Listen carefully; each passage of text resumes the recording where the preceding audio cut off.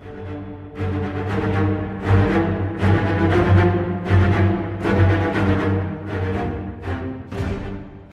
back to the Youth for Life podcast presented by Fight for Life. I'm your host, Orhan Nant, and we're back for another episode. This is episode 14 of the Youth for Life podcast. It's moving. I'm super grateful. Again, every episode I talk about how grateful I am to be presenting you like my thoughts, my energy, and eventually people. But anyway, y'all know what this episode is about. Obviously, we're going to be talking about Avengers.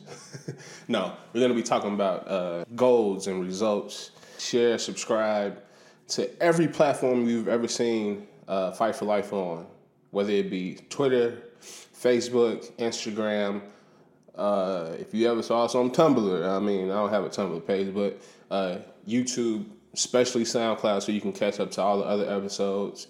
We're steady evolving, so just be sure to do that.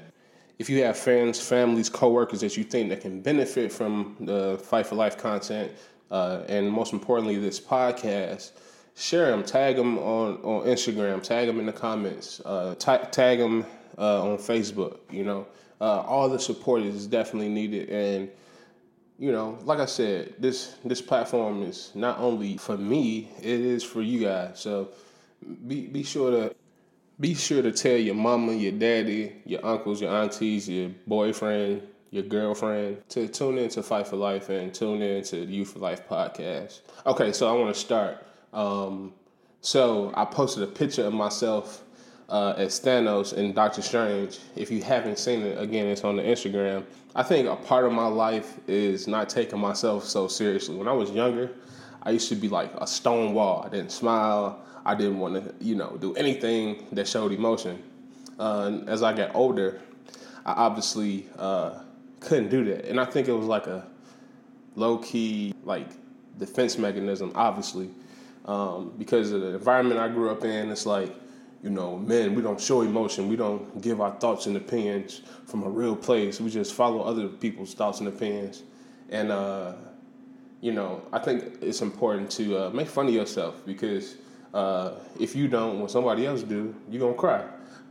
So, let those pictures be a catalyst for you to stop taking yourself so seriously. But to get in this topic and to get in this episode, what is your end game? I ask this to myself all the time because I'm always reconfiguring why I'm doing something. I'm always reminding myself why I'm doing something. And it's really, for me, I do that because I don't want to lose sight of my goals, my aspirations.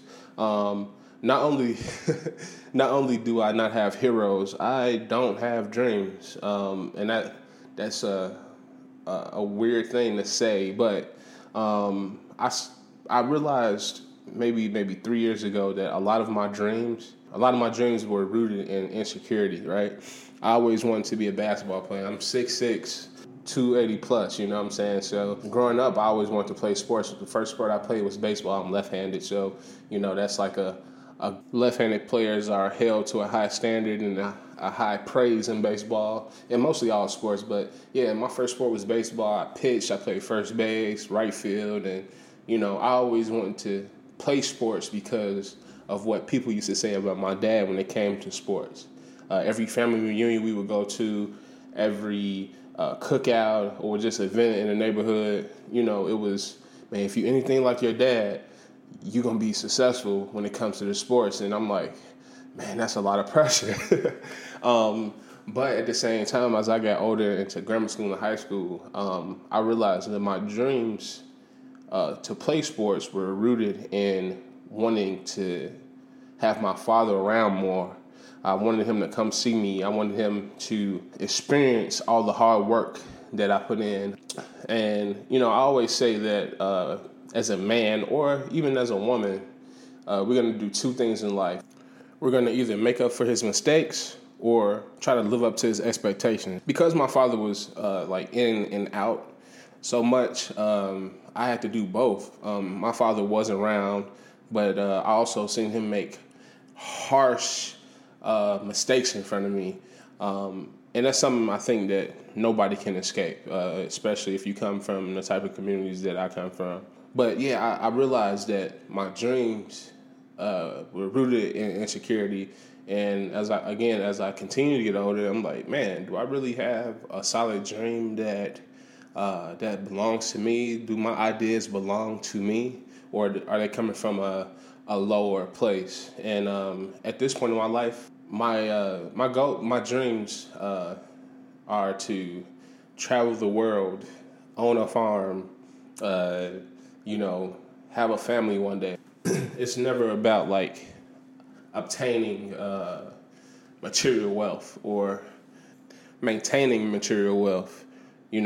Fight for life is my purpose, and that's totally separate from my dreams. Yeah, I know you thought we was gonna be on here talking about Hawkeye and Thor and whether or not Wolverine's gonna show up, who's gonna be the next villain and all that. No, we're gonna be talking about your Endgame. What are we doing to push forward to a goal? And more importantly, at the end, what do you really want to do? Is it just about like black excellence? Is it about showing off? Is it about making sure your family is well fed and taken care of? Is it about just you and making sure that you're taken care of? I mean, we want to always recontextualize our ideas about our dreams, about our goals, about our purpose. Like I said, Fight for Life is my purpose. It was bestowed onto me, like when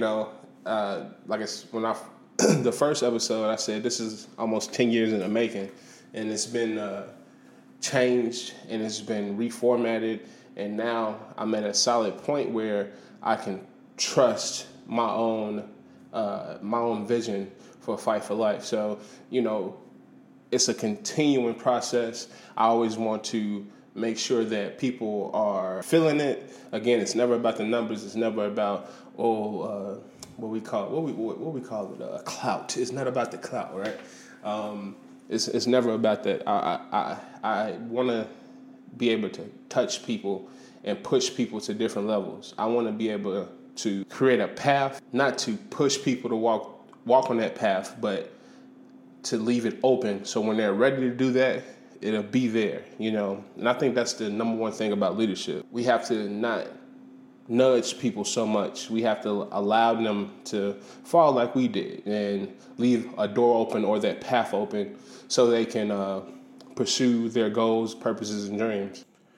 But at the end of the day, again, always sit down with yourself, go within, become a hermit to a degree, within balance, of course. Become a hermit and sit back and ask yourself, why the hell am I doing this?